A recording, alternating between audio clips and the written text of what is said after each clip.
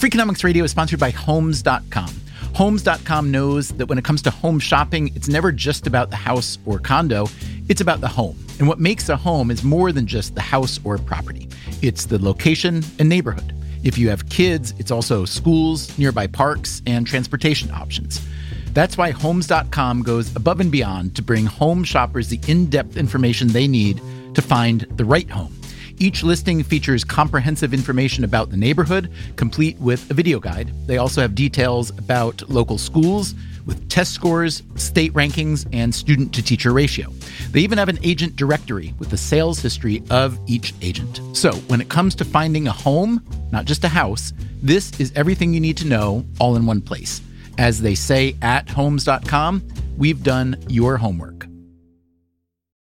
Freakonomics Radio is sponsored by Capital One Bank. With no fees or minimums, banking with Capital One is the easiest decision in the history of decisions, even easier than deciding to listen to another episode of your favorite podcast.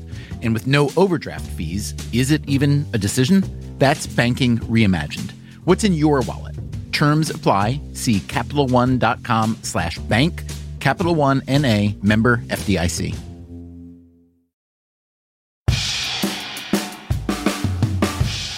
Hey there, it's Stephen Dubner. A quick word before today's episode. We sometimes get questions about where exactly is the best place to listen to or download Freakonomics Radio. It's very simple, really. Just about every podcast app, including the ones made by Apple and Google, as well as the Spotify app, they all give you the most recent 3 months' worth of Freakonomics Radio episodes. And if you subscribe to our podcast, which of course you should, that stream will be constantly refreshed. If you want to stream or download the entire Freakonomics Radio archive, which now includes nearly 400 episodes, that too is easy. You can use the free Stitcher podcast app, or you can use Freakonomics.com, where we also publish show notes and transcripts. And if you want to go really deep, you can sign up for Stitcher Premium, where you get the entire archive ad-free, plus occasional bonus episodes. This week, for instance, you can hear a conversation with producers Zach Lipinski and Allison Craiglow about the making of the very episode you are about to hear. Also, Freakonomics Radio airs every week on NPR stations across the country. Check your local station for the day and time. Those episodes are usually edited a bit differently than the podcasts, just so you know. If you have any sort of questions about or trouble accessing our show, write to us at radio@freakonomics.com. That address also works if you're looking to advertise on our show or complain about it. radio@freakonomics.com. Thanks for listening.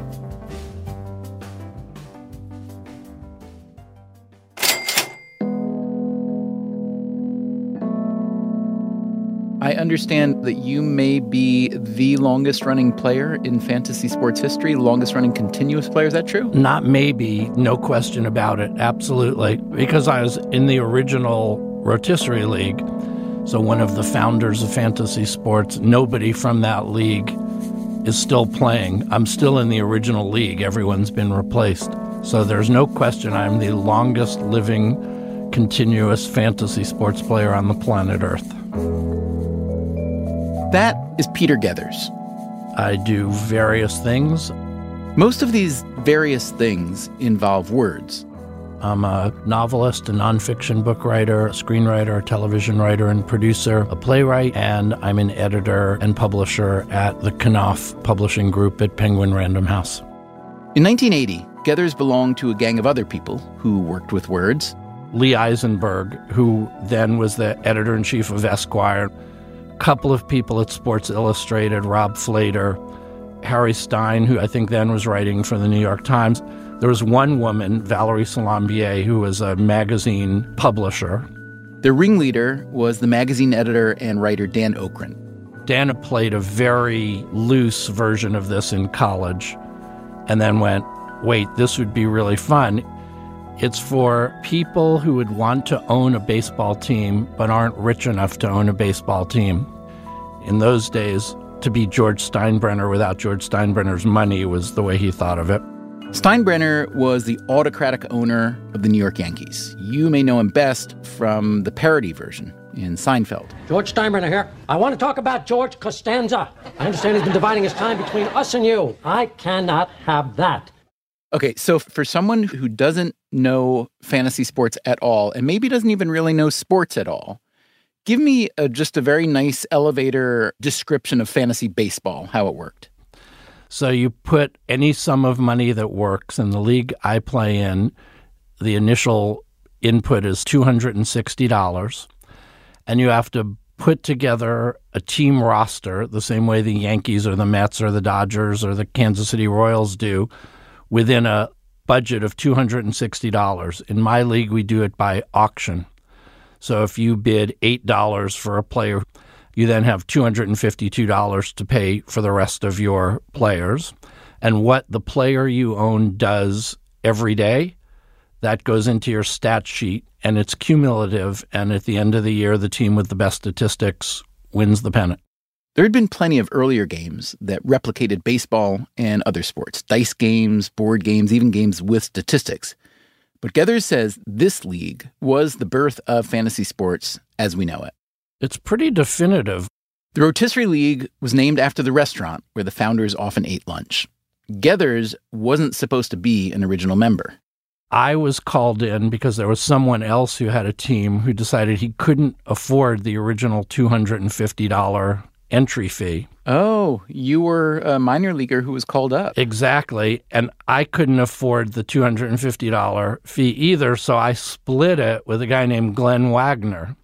And we became partners, and we won the first year. How much did you win then? We won close to $3,000. Now, was this considered gambling at the time, do you know? Do you have people from the IRS listening? Not yet. We're going to forward the tape to them as soon as we're done. Okay, then no. If you're not for the IRS, yes, of course it's gambling. The whole thing was created to gamble. Geathers is, to this day, a big fan of sports gambling. On Final Four weekend of March Madness, I have for the last 35 years gone to Las Vegas with the same group of guys. And we gamble nonstop for 48 hours.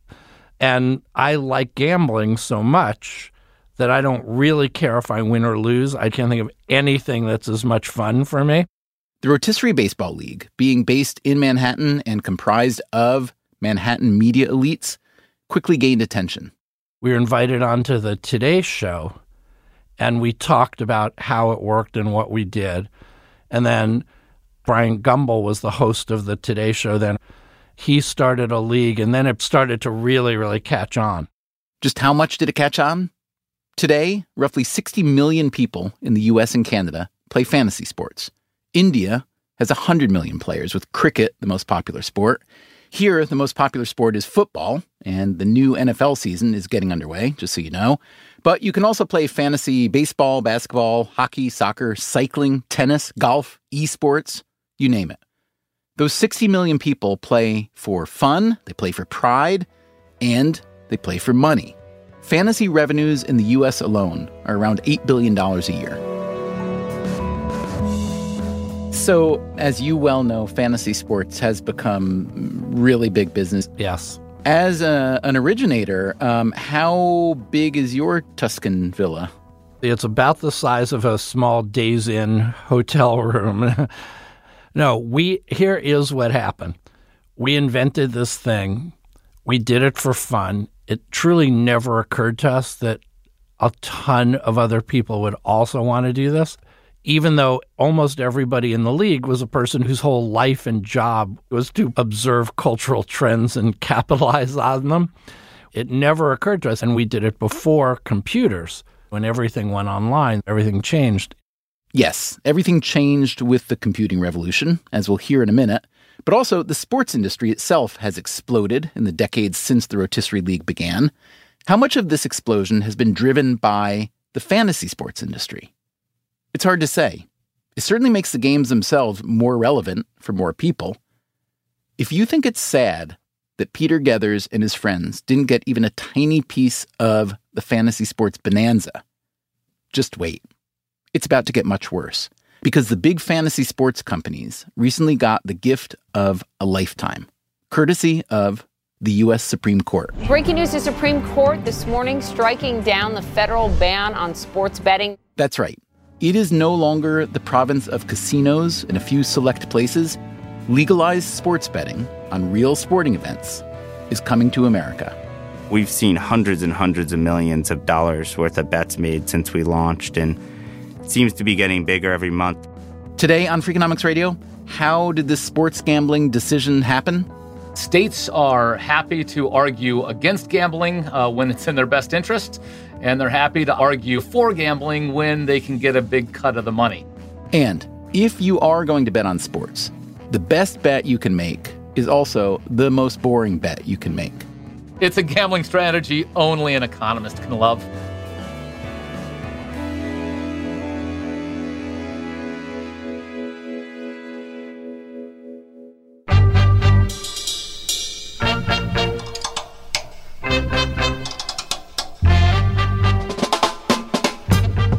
From Stitcher and Dubner Productions, this is Freakonomics Radio, the podcast that explores the hidden side of everything. Here's your host, Stephen Dubner.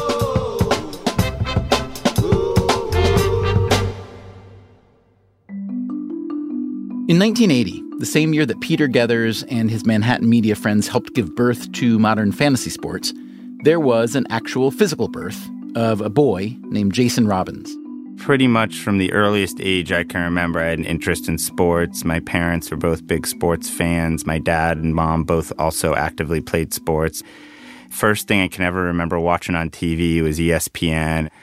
As I got older and I got more into numbers and things, and also simultaneously I was finding out that I'm not so good on the actual field or on the court or whatever. At the time, it was still, box scores in the newspapers, and I would play a game with my parents where they would quiz me after I'd read the box scores, and I'd try to remember every little detail. If Robins had been a contemporary of Peter Gethers, he might have been a candidate for the Rotisserie League. But this was a different era. And as soon as the internet started to have fantasy sports come about in the late 90s, early 2000s, it was instant love for me. The early days of fantasy sports coincided with the rise of the dot-com boom. There were a lot of startups, companies like My Fantasy Leagues, Sportsline, which CBS eventually bought. There was some kind of joint venture between CNN and Sports Illustrated. I was just trying every one of them. During college at Duke, Robins had more than 100 fantasy teams in various sports. He was majoring in economics and computer science with the idea of becoming a tech entrepreneur. But his graduation coincided with the bursting of the dot-com bubble. So, instead... So I was almost a decade I was in corporate America. Playing fantasy sports helped lessen the sting of not having his own startup. Robins had two coworkers, Paul Lieberman and Matt Kalish, who were also way into fantasy sports and who also wanted to start their own company. Matt one day sat me down and was like, I think I have an interesting idea you're going to like. So he told me the very high-level basis for DraftKings. The high-level basis of DraftKings was this. Millions of people already loved playing online fantasy sports, but most competitions had a really long timetable, an entire baseball season or football season, for instance. What if you could draft a new fantasy team every day? Daily fantasy sports. How much fun would that be? And how lucrative? I went home and I just couldn't stop thinking about it that night. And then we proceeded for the next, 6 months or so to just fumble around trying to figure out how to get it off the ground. Other people were already working on daily fantasy sports, most significantly a company called FanDuel, but Robins and his friends thought they could do it better. So they set up meetings with potential investors, lots of meetings. At least 50, maybe, closer to 100. And some of them were brutal. They would take us to second, third, fourth meeting, and we're like, all right, they're going to get there. And then we just couldn't get there. One problem was that Robins and the two other guys still had their day jobs. Everybody was telling me that's like a sin when you're out trying to raise funding, that, the investor says, if you don't believe in the idea enough to do it full time, why should I believe enough in it to put a bunch of money in? Which is fair, but there's natural constraints. None of us came from wealthy backgrounds, and we were using what little money we had saved to fund the business. So eventually we figured out a way to time it where we told an investor we were committed to quitting on a certain time frame, assuming that they put money in, and that worked. What sort of comparative advantage did the DraftKings founders think they had? We had really been, trained at companies and in areas, tech, analytics, and marketing, that we thought were core to really building the best mousetrap in daily fantasy sports. their mousetrap worked. Because DraftKings.com combines one-day fantasy sports with winning life-changing amounts of cash. DraftKings launched in 2012 with Robbins as CEO, and it quickly attracted a lot of users. Their numbers today? We have north of 11, south of 12 million registered users that, are playing a combination of free and pay games. As far as market share goes, our best guess in fantasy is we're about 60% of the market. With so many users, there are many different games and tournaments, and there are significant stakes. In some of these games where you have tens of thousands of participants, there can be prizes ranging in like the $100,000 or even $1 million plus range if you finish first. And what cut has DraftKings historically taken? We take about 10%. Now, you may be asking yourself, was all this gaming, fantasy sports but real money, was it legal? The short answer, sort of. For the longer answer, we need to get into the legality of betting on actual sporting events. In 1992, the U.S. government passed a law that prohibited states from legalizing sports betting. 4 states were grandfathered in: Nevada, Oregon, Delaware, and Montana. But betting on actual sporting events was explicitly illegal everywhere else. This, of course, did not mean that people were not betting on sports in those states. You might have as much as, $300 billion being bet in the United States every year. That is Victor Matheson, a sports economist at Holy Cross. That's what people estimate might be going on under the table. Under the table, meaning with amateur or professional bookmakers on the black market. For an economist, black market doesn't mean bad things. Black market for an economist simply means that this is something that's not recorded and the government doesn't know about. So when I ask my students, what sort of black market activities are out there, they'll tell me drugs, prostitution, gambling, running guns, and I will come right back and I'll tell them, oh yeah, and babysitting and mowing lawns. Fantasy sports, meanwhile, as with many businesses born on the internet, fell into a gray area. Unregulated, but also not quite illegal. As it grew, it drew scrutiny, including a high-profile corruption charge. In 2015, the New York Times published an expose about a DraftKings employee who had won $350,000 on FanDuel, the big rival fantasy site, by using what was alleged to be insider information. Jason Robbins disputes this account. So what actually happened was this employee got sent via secure means some data that included picks on our platform for later games. And those later games were not on our platform locked yet, but on FanDuel they were. FanDuel actually had a different setup where you could not enter players in later games and then change them during the earlier games. You had to pick all of them up front. So that information could not have even possibly benefited that employee, not to mention the fact that FanDuel actually was making public the overall pick information, which is what he had published because they locked theirs. So it was kind of a trumped-up story.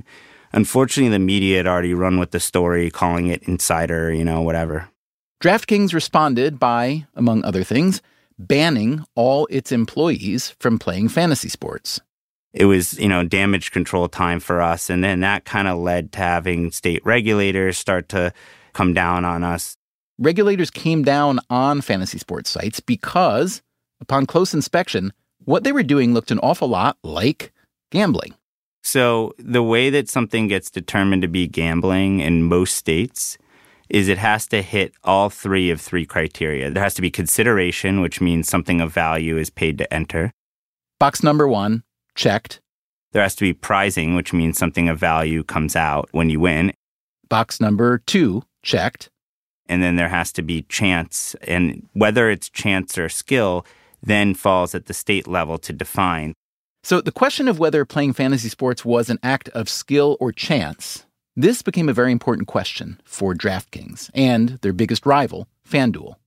In the early years, there was a pretty intense rivalry, and of course, there's still some element of that now. But as we were getting attacked by attorney generals in a handful of states, that forced us to come together on the legislative and government affairs policy front, and we've been collaborating on that since early 2015.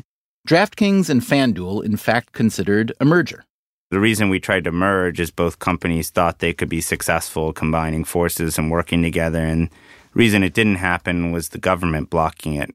The Federal Trade Commission blocked a DraftKings FanDuel merger on the grounds that the new company would, quote, control more than 90% of the U.S. market for paid daily fantasy sports contests. So the companies stayed separate.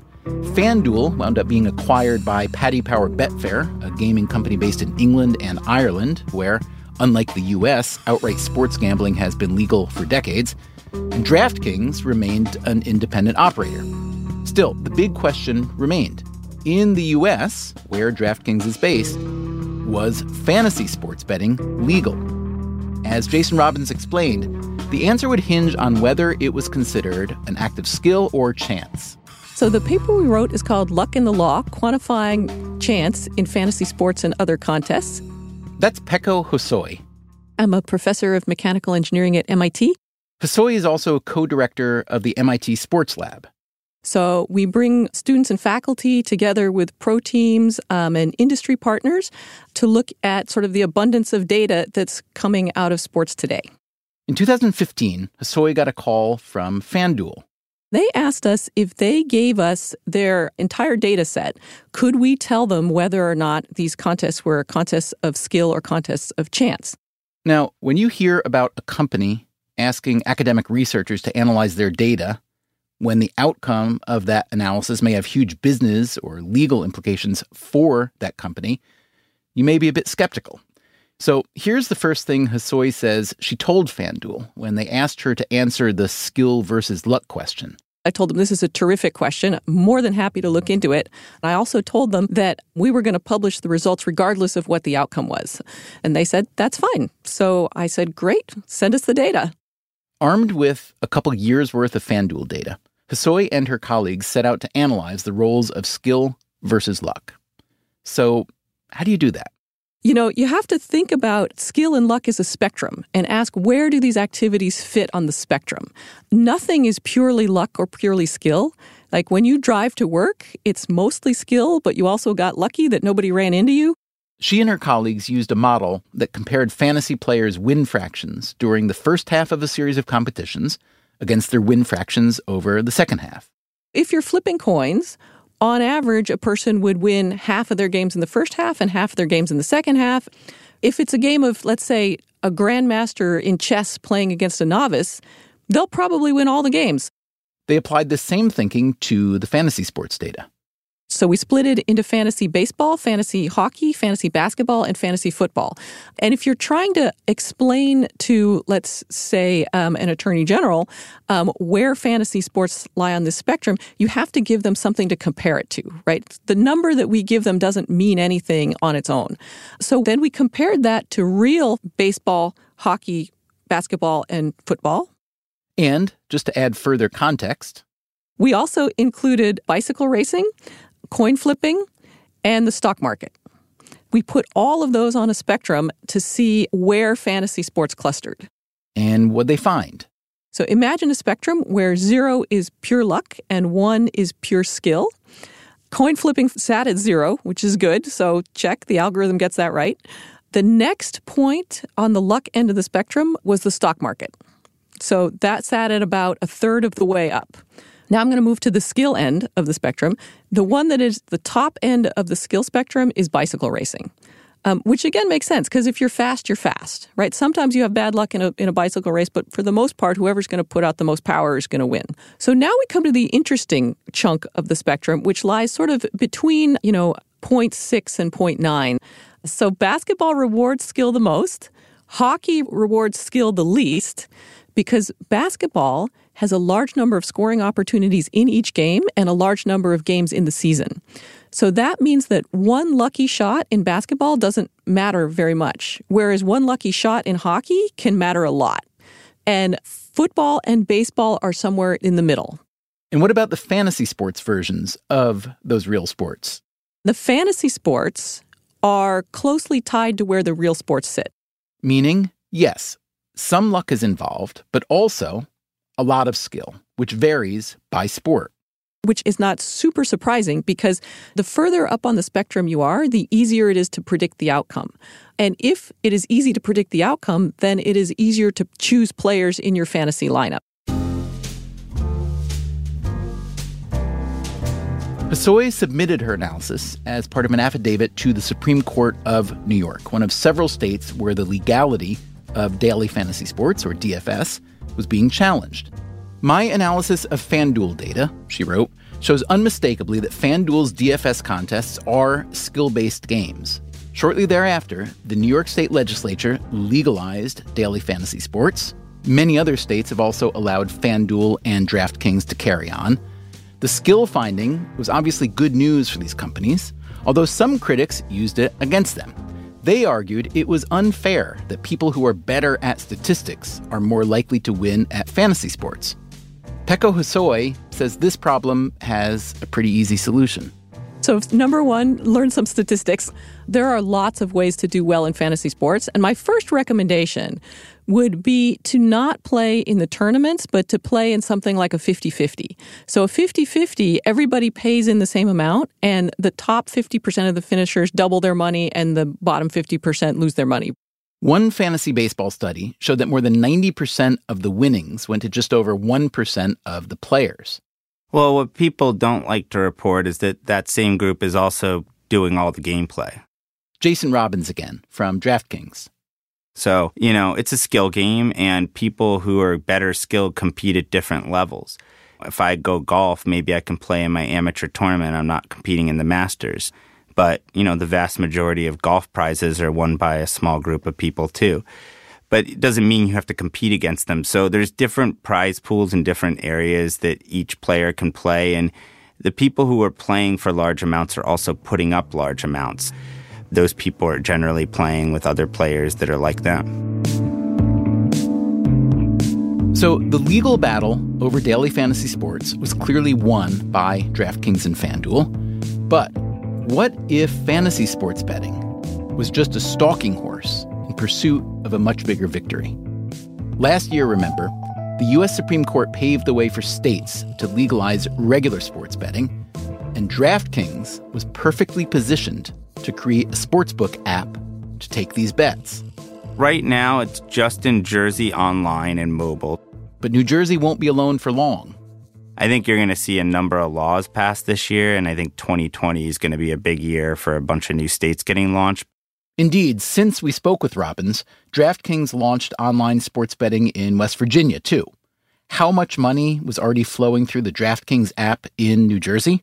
We've seen hundreds and hundreds of millions of dollars worth of bets made since we launched, and it seems to be getting bigger every month. As a revenue center for DraftKings, what's going to be bigger in the future, straight-up sports betting or fantasy sports? It'll definitely be sports betting. Even in this short time and in Jersey, it's already become a substantial portion of our business, way more so than the same size customer fantasy revenues coming from the Jersey market. Was the possibility of legalized sports gambling on your horizon from the outset? Was the kind of long-term plan built around the possibility of that? Definitely. So, we thought that there's a broad market in the U.S. of people that for years have been confined to the black market for all kinds of activities, sports betting being one of them. And the audience, we felt, had been validated during the online poker boom in the early 2000s. So we said, look, for the meantime, and maybe for a while, the way to serve them will be fantasy sports. But we all absolutely believe long-term that other forms of sports betting and gaming, that hadn't been legalized at this point, but were very prevalent in other countries, that those would be made legal here. And it actually happened a lot faster than we thought, but that was always part of the long-term thinking. Coming up after the break, we ask who's positioned to win and lose as sports gambling goes broad. The big loser in this whole thing is for sure the NCAA. We look at the potential cost to society. We shouldn't at all pretend that gambling is completely victimless. And we wonder what all this new gambling data will tell us. This is a dream for economists, right? It's coming up right after this.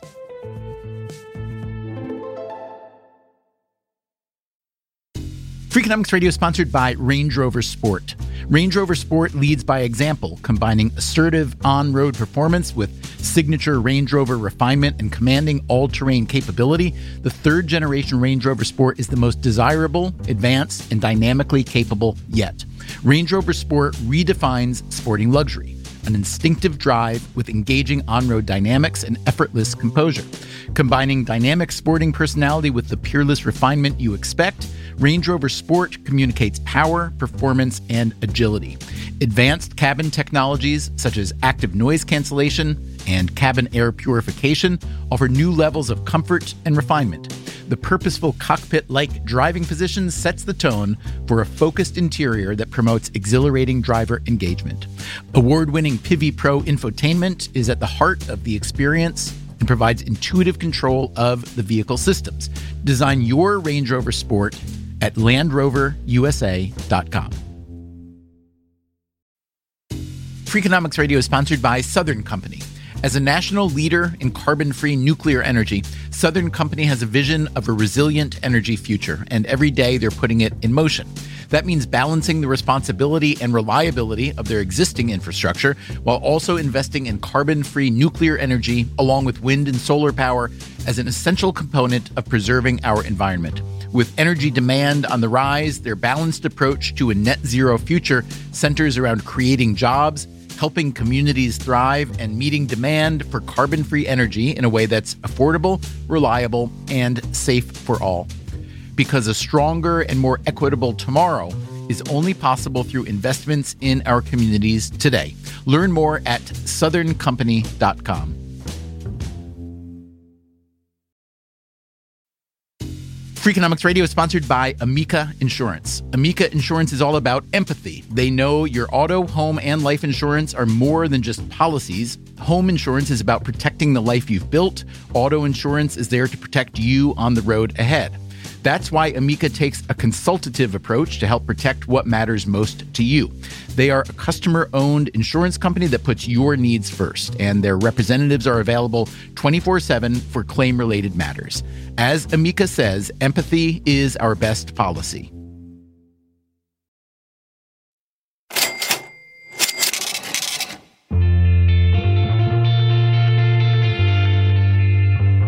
The Holy Cross economist Victor Matheson, whom we met earlier, is a double threat. Not only does he study sports economics, I also do gambling economics. I've done a lot of research on lotteries and other types of gaming. So, of course, sports gambling is kind of right up my alley. So sports go back pretty much to the beginning of human civilization. What about sports gambling? Yeah, so the oldest organized sports that we have a good date on is the Olympics. The Olympics came about in 776 BC. We have good evidence of that. We have fairly good evidence that the first gambling on the Olympics occurred in about 775 BC. So as soon as they started playing games, someone started gambling on it. The legality of sports gambling has varied greatly over time and place. In the U.S., most forms of sports gambling had been illegal in most places until last year. The push for legalization gained momentum in New Jersey in 2011, when voters there passed a non-binding referendum in favor. Soon after, the state began issuing sports betting licenses to casinos. But the pro sports leagues and the NCAA sued and won, and the sports books were shut down. What followed were a series of cleverly engineered lawsuits designed to make it to the Supreme Court. The case that finally did the trick was Murphy v. National Collegiate Athletic Association. The justices voted 6-3 to strike down the 1992 federal law against gambling. Prior to this ruling, Congress had said that it was illegal for a state to legalize gambling. Wait, what? So I know that's a little goofy, but again, Congress said it was illegal for states to legalize sports gambling unless those states were already engaging in it. What the Supreme Court ruling said is it didn't legalize sports gambling, but it made it illegal for the federal government to prohibit states from legalizing. That's a little bit hard to get the mind around here, but it doesn't all of a sudden mean that everything is legal everywhere, but it does mean that states are now allowed to legalize it if they want.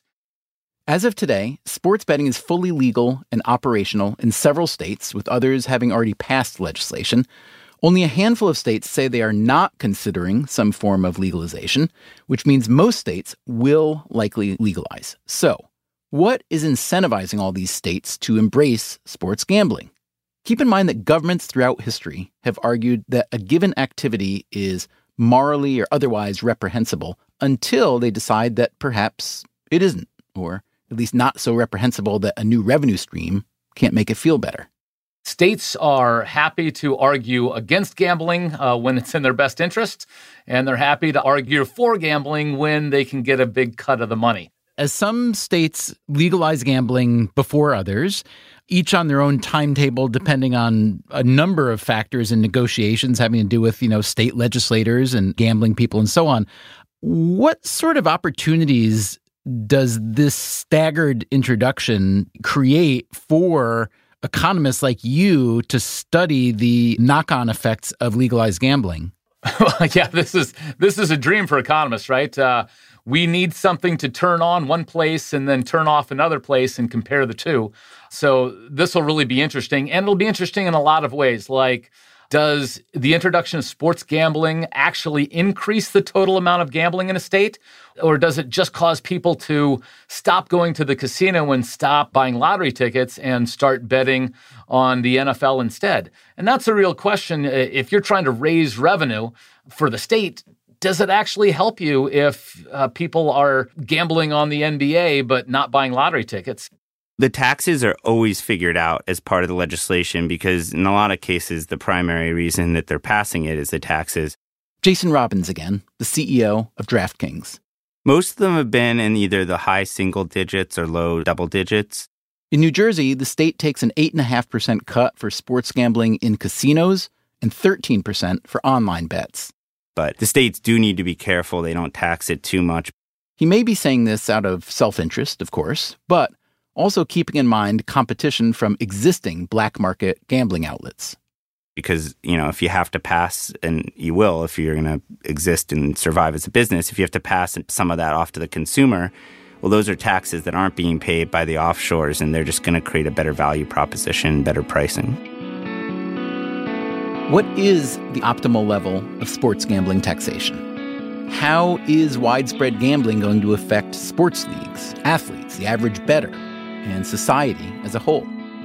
Because legalized sports betting in the U.S. is so new and moving so fast, there are all sorts of questions like these that will be hard to answer for a while. So, economists like Victor Matheson have been looking at data from other places, like the UK. If we're anything like the Brits, the average American in the course of a year would end up making over $1,000 worth of bets on sports. And we know that's true because we actually have the receipts. These are all legal bets being made through a huge network of local betting shops. Plus, they're doing much more online nowadays. How would you describe gambling as a force on society? And I'm not asking you to turn into a philosopher all of a sudden or a legal scholar, but, let's concentrate on the economics of it. Anything from productivity to bankruptcy levels and so on. What does gambling tend to do? So there's definitely some winners and losers from gambling. The winners tend to be the sports leagues themselves because when people get interested in the sport, more people watch. I mean, there's a reason that the March Madness TV contract gets sold for almost $1 billion. Ironically, the big losers can also be the sports leagues because, again, as soon as you have gambling, you have the potential for corruption. And we've seen this historically. The first major gambling scandal in Major League Baseball happened within a year of Major League Baseball forming. That was the Louisville Grays scandal. The precursor of the NFL collapsed in 1908, in large part because of gambling scandals. And, of course, we know of things like the Black Sox in 1919 throwing the World Series. And if people think sports are fixed, then they don't want to watch. And so it's this real balancing act for the leagues. They want people to be interested, but they also want people to think that there's real fair competition. I understand you, Victor, used to be a MLS, Major League Soccer referee for some number of years, yes? Yes, that is correct. And were you ever approached by gamblers or their representatives about altering the outcome of a match? So I was not, although very specifically we were encouraged to not even go into a casino, and we were also encouraged to obviously report anything immediately, and we were prohibited by contract from engaging in any type of sports gambling, and that would include filling out a March Madness bracket. Historically, U.S. sports leagues have been opposed to gambling, at least officially. Today, it's a different story. DraftKings just became what's called an authorized gaming partner of Major League Baseball. In the old days, sports leagues stayed as far as they could from Las Vegas, fearful of any association with even legal sports betting. But 2 years ago, Vegas landed a National Hockey League team, the Golden Knights, and next year, the NFL's Oakland Raiders will make the move to Vegas. The NFL itself has a partnership with the Caesars Entertainment Corporation. The NBA has a partnership with MGM Resorts. So it looks like most of the major sports in the United States have pretty much taken a at least moderately positive stand towards sports gambling. Again, knowing that people will be more interested in their sport if they can gamble on it, and knowing that they don't have to worry about their athletes being on the take, because all of our big sports, the average salaries are in the millions of dollars. Not the sort of thing that most athletes are willing to sacrifice in order to, earn $10,000 under the table from some black market bookie. On the other hand, the big loser in this whole thing is for sure the NCAA, because the NCAA is absolutely ripe for corruption here. The NCAA is, again, the National Collegiate Athletic Association, whose athletes are unpaid. Which means players are a massive target for corruption. So here's what the NCAA's webpage says. Quote, the NCAA opposes all forms of legal and illegal sports wagering, which has the potential to undermine the integrity of sports contests and jeopardizes the welfare of student athletes and the intercollegiate athletics community. What is the NCAA going to do now that sports gambling is legal in many states? They can't prevent, let's say, a DraftKings or a casino from allowing betting on their sport, can they? They cannot. So what happens?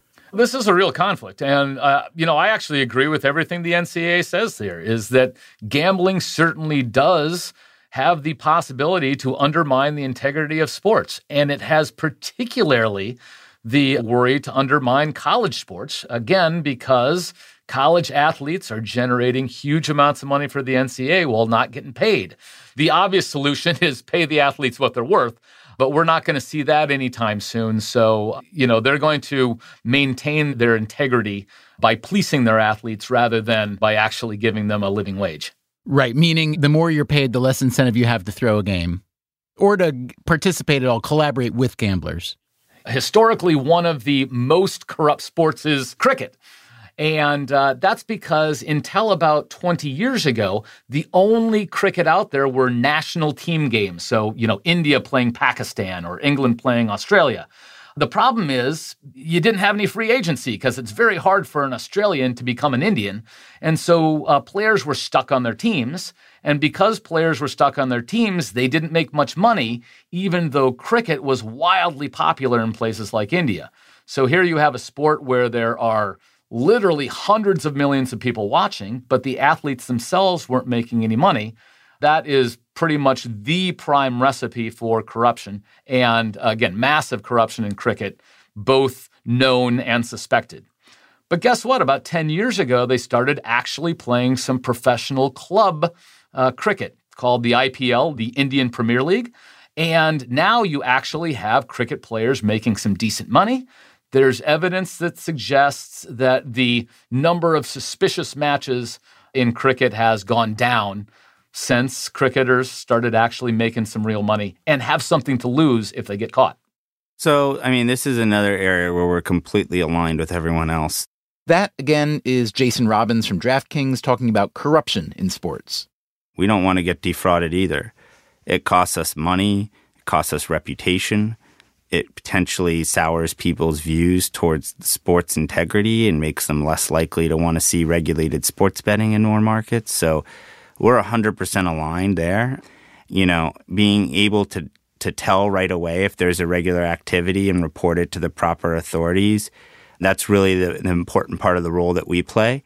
So let's say that I bribe the, 154th ranked world men's tennis player, and all I get him to do is to intentionally double fault on, the fourth serve of the sixth game of the third set, and I put 20 grand on that.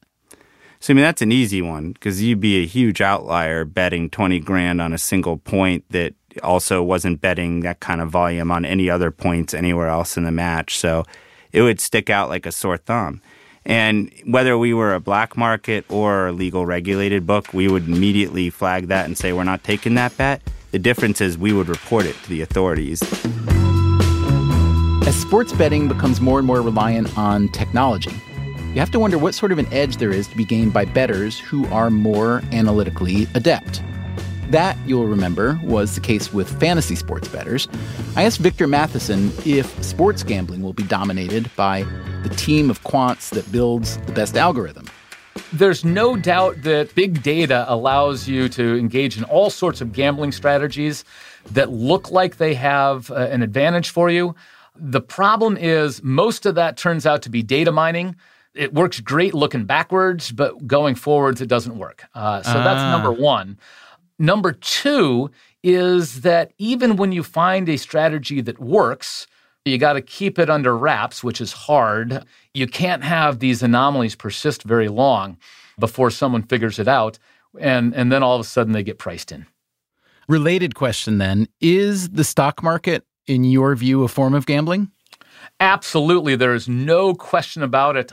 One of the funny stories I tell my students is if you look at jersey sponsorships in the UK for the EPL, it turns out that 11 of the 20 teams have a gambling company as a jersey sponsor. And it's actually 12 out of 20 if you count Forex, which is a investment firm betting on foreign exchange. And I would count that.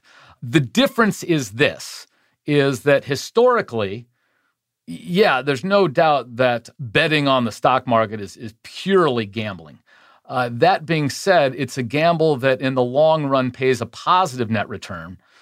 Gambling on sports has a negative expected return.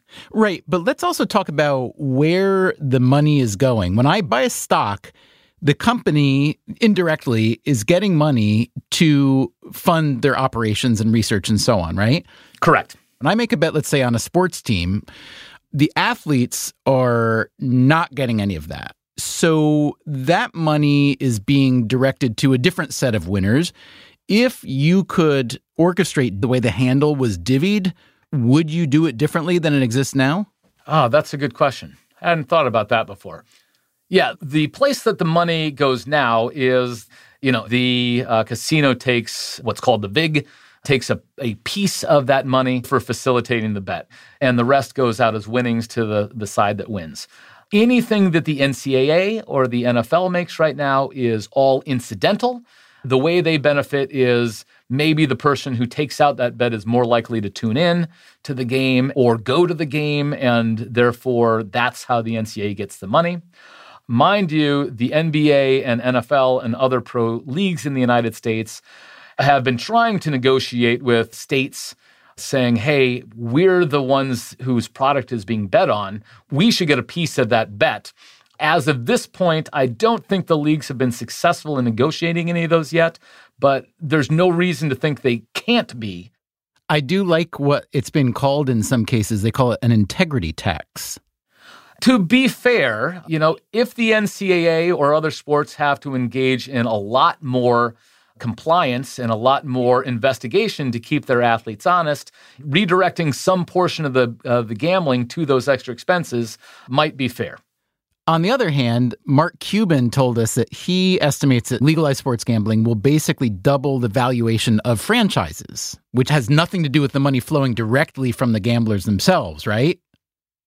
That's exactly right. If you're going to say that pro sports leagues should get money from the casinos for the extra costs, then it would also be exactly fair that the NBA should have to pay casinos for the extra benefits. And I don't think the leagues have been saying that. So, in your view, does the oncoming legalization of sports gambling in states across the U.S., especially very accessible gambling via, let's say, a phone app, does that spike demand for sports gambling, and to what degree? So there is reason to believe that sports gamblers are different than all gamblers, in that legalizing sports gambling actually brings new people into the gambling realm who wouldn't otherwise be buying lottery tickets or playing craps or playing the one-armed bandit in the casinos. Is spending on sports gambling regressive? I don't think we have nearly enough data to answer that question. We certainly know that gambling on, for example, lottery tickets, highly regressive, especially scratch-off tickets, super regressive. We do know that gambling is associated with lots of bad social effects.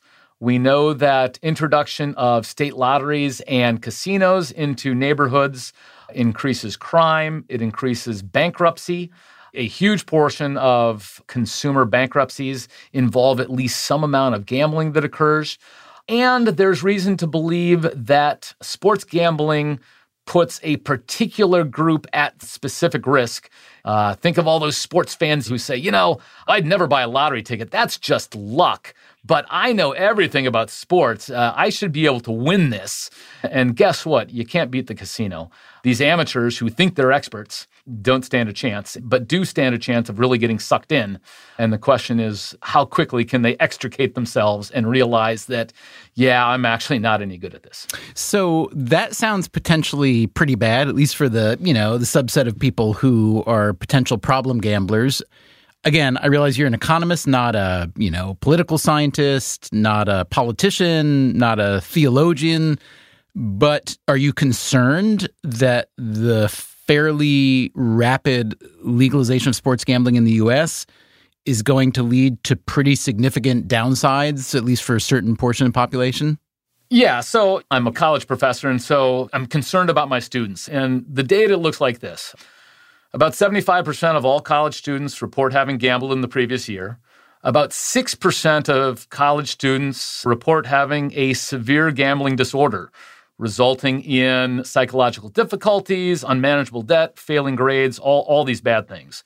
Male students are even more likely to have gambled, and they report more problems with gambling more money and having gambling problems.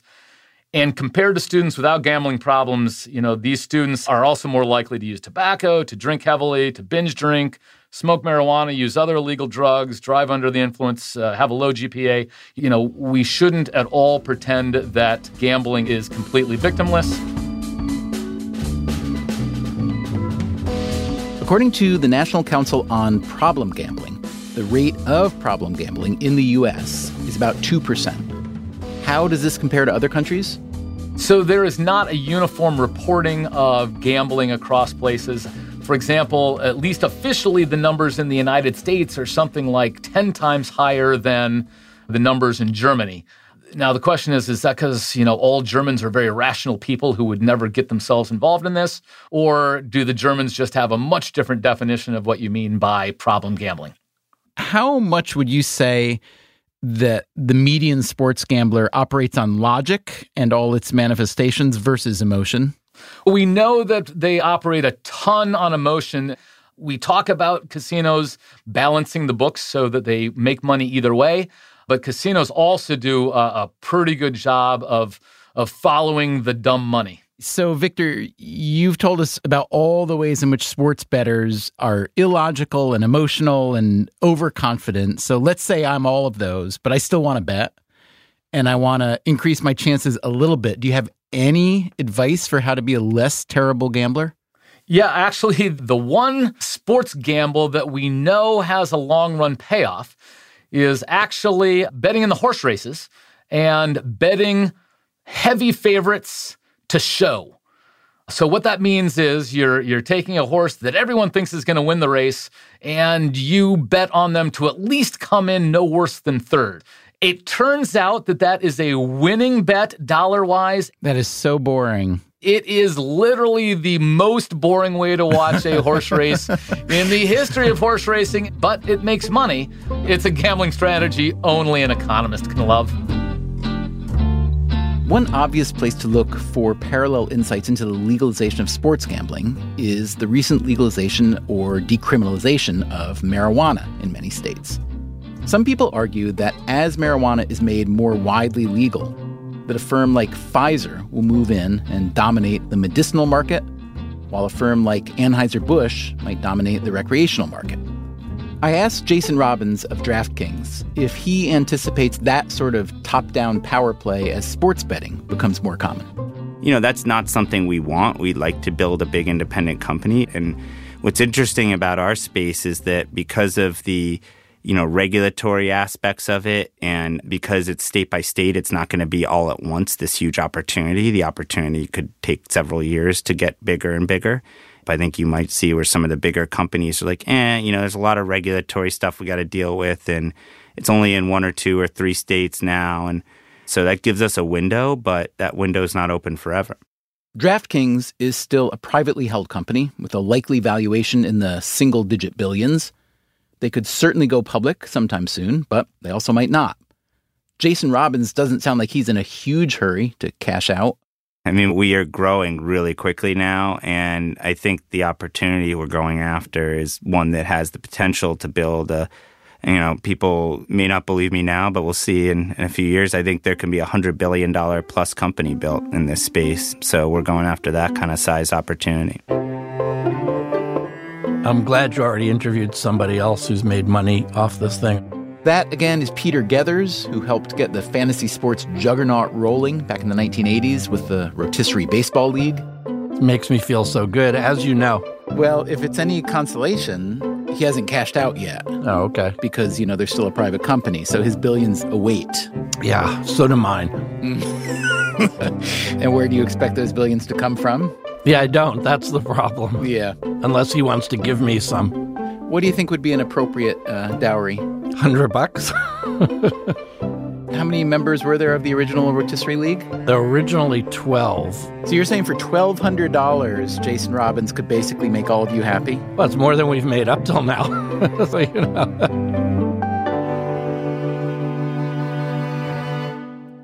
Coming up next time on Freakonomics Radio.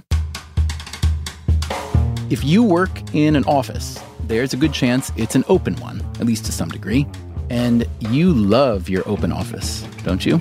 I was contacted by a number of friends about their open offices and their deep emotional scarring from them. We'll get into the history of the open office and the latest research. So the study had 2 main conclusions. And should we all just work from home? The 3 great enemies of working from home is the fridge, the bed, and the television. That's next time on Freakonomics Radio. Freakonomics Radio is produced by Stitcher and Dubner Productions. This episode was produced by Zach Lipinski. Our staff also includes Allison Craiglow, Greg Rippin, Harry Huggins, Matt Hickey, Corinne Wallace, and Daphne Chen. Our theme song is Mr. Fortune by the Hitchhikers. All the other music was composed by Luis Guerra. You can subscribe to Freakonomics Radio on any podcast app. Our entire archive can be found exclusively on the Stitcher app or at Freakonomics.com, where we also publish show notes and transcripts. We can also be found on Twitter, Facebook, and LinkedIn, or via email at radio@Freakonomics.com. As always, thanks for listening. Stitcher. Reese's Peanut Butter Cups are the greatest, but let me play devil's advocate here. Let's see. So, no, that's a good thing. That's definitely not a problem. Reese's, you did it. You stumped this charming devil. Start clean with Clorox, because Clorox delivers a powerful clean Every time. Because messes happen. Because... Hey, listen. Remember how you told me to toss those takeout containers before we left for vacation? And you were like, I'm serious. If that leaks over the counter, it'll be a slimy abomination by the time I get back. And I was like, yeah, of course. Don't worry about it. I won't forget. Well... Ooh, yeah, that happens. So start clean with Clorox. Use Clorox products as directed. Rinse after use if in contact with food surface. Look around. You can find cars like these on AutoTrader. New cars, used cars, electric cars, maybe even flying cars. Okay, no flying cars, but as soon as they get invented, they'll be on AutoTrader. Just you wait. AutoTrader.